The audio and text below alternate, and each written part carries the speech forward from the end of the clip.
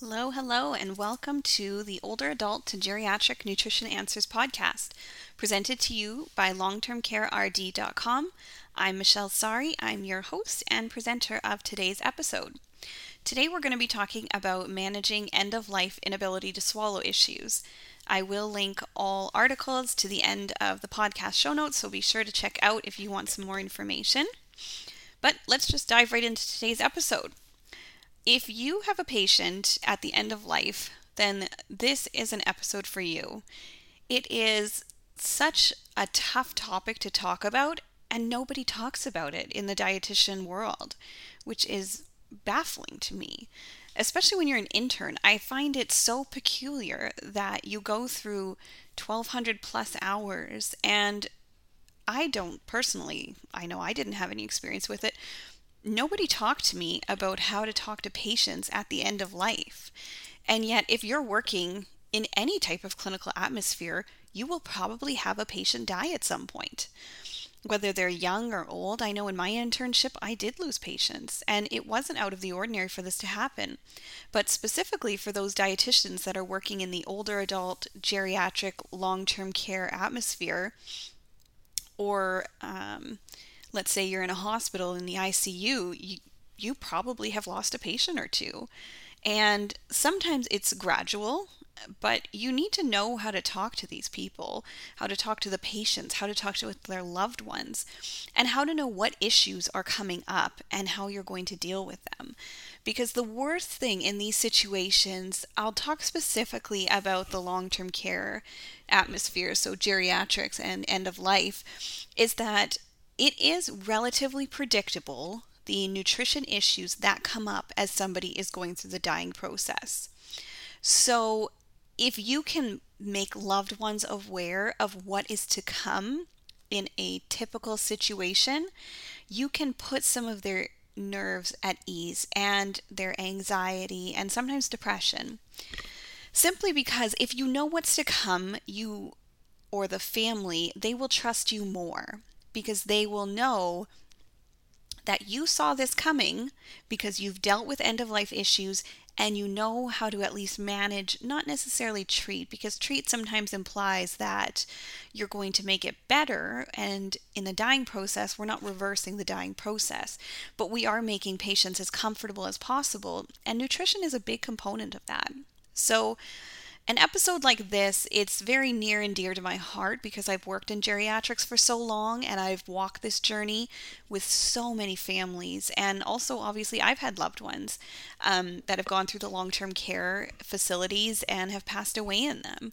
And it's made all the difference in the world when myself and my family members feel like our loved one is getting the best care possible. So if you're a dietitian working in long-term care, I really encourage you seek out some education on it. Learn how to have these discussions about end of life. It's so important, and it's not something that you can just kind of skirt away from. I know in a lot of scenarios the dietitian doesn't typically go have end of life discussions, but there's so many nutrition issues that come up at end of life that you should be having these discussions. So even if you're a new dietitian or a seasoned dietitian that just isn't very involved in end of life discussions, seek it out. There's not a ton of education out there, but there is some. Obviously, on the Long-Term Care RD website, I do have an end of life nutrition discussions webinar that you can take. I'll link that in the show notes just to help you get through those first conversations, because once you have the conversation a couple times, you'll get more comfortable and you'll learn how you like to talk about it and what areas you're good at speaking about. So seek it out and educate yourself. Okay, but enough of my rant there about seeking out education. Let's get into the inability to swallow issue. So end of life nutrition comes with a very complex set of physical issues, but dysphagia is a common issue at the end of life, especially if the patient has a history of it. It will get progressively worse. And end of life inability to swallow issues cannot always be corrected, but the dietitian can build a dysphagia care plan to reduce discomfort and manage the swallowing issues. Just on a side note though, there is an ebook and a course on the website. Like I said, I forgot to mention that an ebook does come with it. And I do also have I think, 4 separate articles that are posted on end of life nutrition issues. Those are free, so you can read through those. And in one of them, I do have actual talking points to get through those initial conversations. So there's both free and there's paid resources on the website. So try to dig through those. So let's just go through in general, what does end of life mean? Because this is a clinical diagnosis. So end of life means that a patient has 6 months or less to live. It's a clinical prediction made by the doctor, and in my experience, it's usually pretty accurate. The patient could be suffering from a chronic condition, disease progression, or simply just advanced age, and these all contribute to the end of life. There is not always an obvious reason why end of life is occurring. Sometimes it's just that the patient is elderly and their body is shutting down. So 6 months or less, more often than not, in my experience, it's less. Sometimes it's within a matter of weeks or months, because the big signs that somebody is passing away usually come within those last couple weeks or months. I always say that a dietitian is a great predictor that end of life is happening, because all through a patient's life in long-term care, we're constantly dealing with unintentional weight loss, inadequate intake, and we do nutrition interventions to try to combat these. So we'll fortify foods, we'll try to give oral nutrition supplements, we'll do a number of interventions. And if you're monitoring and evaluating and reassessing over and over again, you should be finding that your nutrition interventions, they do work to stop that unintentional weight loss. But when it comes to end of life, sometimes that weight loss is just going to continue happening, even though you are putting every nutrition intervention in place. So when you start to notice those types of patterns, and sometimes it's as small as 1 or 2 kilograms a month, sometimes it's a little bit more. But when you're doing your quarterly assessments, you're looking back and you look at your nutrition care plan and you're seeing that you've done all these nutrition interventions, yet that weight continues to decline. Let's say the patient is sleeping more through meals, so they're increasingly more fatigued, and no matter what you're trying, it's not working. Sometimes stuff like that is an indicator that end of life is coming, because the body is wanting to sleep more, the body is not wanting to take in as many nutrients, they're not able to eat quite as much, and the weight loss is slow but progressive. And sometimes we can miss this because unintentional weight loss, it doesn't always come up as those clinically significant numbers, let's say 5% in 30 days or 10% in 180 days. If it's not flagged, sometimes we as dietitians, we don't always look at it. But like I've said in previous podcast episodes, that even those non-significant weight losses we need to pay attention to, because in a scenario where it's end of life, you look at it and they were never flagged as significant weight loss, but you notice over 6 months or 12 months that it's progressively just continued on. And when you measure it up against your nutrition care plan, it's not making sense why your nutrition interventions aren't working. Sometimes that's an indicator that end of life is coming. So just a heads up, still look at those clinically non-significant weight losses, because sometimes they are an indicator that end of life is coming. Some other common issues, though, that we do see at end of life are, like I said, decreased food and fluid intake, a decreased interest in food and fluids, increased fatigue, sleeping more, the weight loss, even increased eating assistance, and inability to swallow, leading to dysphagia. The end-of-life nutrition issues, they are a domino effect. So when one starts to happen, it gives way to the next issue. So if we just go through the list that I just talked about, so a decreased interest in eating, decreased food and fluid intake, they're sleeping more, weight loss is happening. These are all dominoes, so one gives way to the other. It's all very normal behavior though, and we do expect to see it as the end of life comes. As end of life comes, the body is going to hold on to the essential functions, and the digestive system just isn't essential at the end of life. That's why we're starting to see decreased intake. But again, it's natural, and we don't want to push a patient to eat and drink more than they want to. If a patient is pushing away food and fluids, we respect that. This, however, doesn't mean that we don't do any nutrition interventions. We do nutrition interventions to address the symptoms, and our nutrition goal is to provide comfort.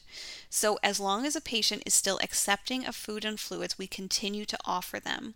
So some people say, well, when do you guys just stop feeding them? There's not a time where we just stop providing food.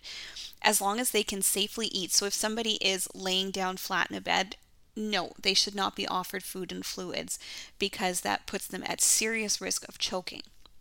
So you still want the patient or individual to be able to sit up 90-degree angles, whether that's in bed, not my preference, but end of life, that's okay, as long as they're supervised throughout the entire meal. And you can still offer them food in bed. So you might need one-to-one staff support, which I know is hard to come by, but it is a matter of respecting that if somebody is nearing the end of life, they can't always get out of bed. Might cause more pain and discomfort. So the nutrition care plan has to constantly be adapted as end of life progresses. Why does dysphagia happen at the end of life? Throat muscles weaken over time, and this can lead to dysphagia. Dysphagia is obviously the difficulty or the inability to swallow, for those that don't know. And we see swallowing difficulty in as high as 79% of end-of-life patients. So dysphagia can be caused by many issues, especially at the end of life. So it can be as diseases progress, so such as dementia, cognitive impairments, a stroke, throat cancers, Parkinson's disease. Severe dementia is an incredibly common cause. So this would be, I believe they call it stage 7 of dementia. I think there are 7 stages. I'm going to have to brush up on which stage it's considered, but it's the severe dementia where you're going to see dysphagia, incredibly common. And most of those diseases that I just mentioned, or diagnoses, will lead to the end of life from their effects directly or the side effects that they have on the body.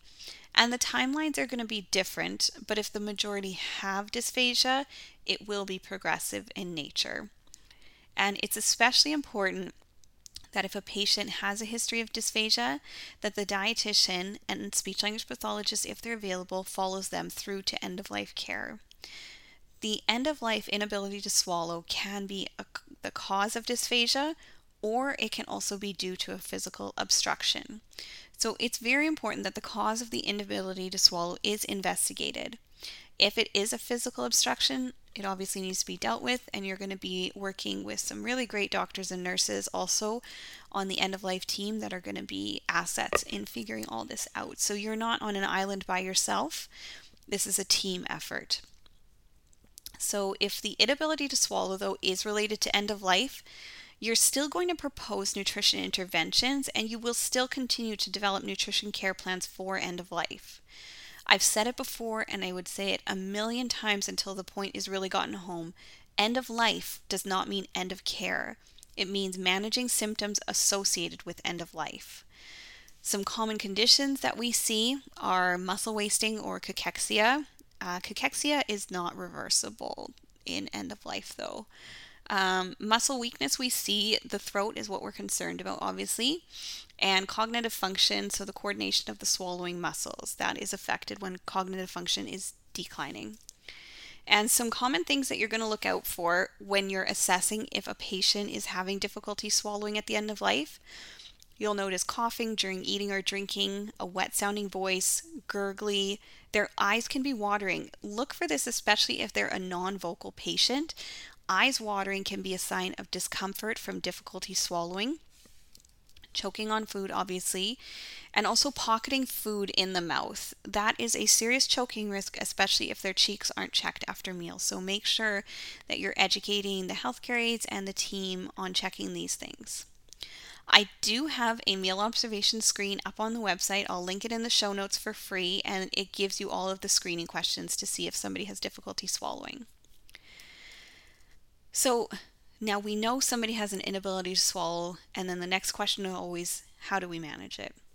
So you're still going to develop a nutrition care plan, and you're going to change and update it as you see these needs happening. If a patient's on end of life, I tend to check in with the nurses on the unit every single day that I'm there. This might not be in your scenario, you're not there every day, but if you are, I at least just check in, see how they're doing. And it's just a simple check-in. It will literally take 5 minutes of your day just to ask how the patient's doing and if the nurses need you to assess for anything.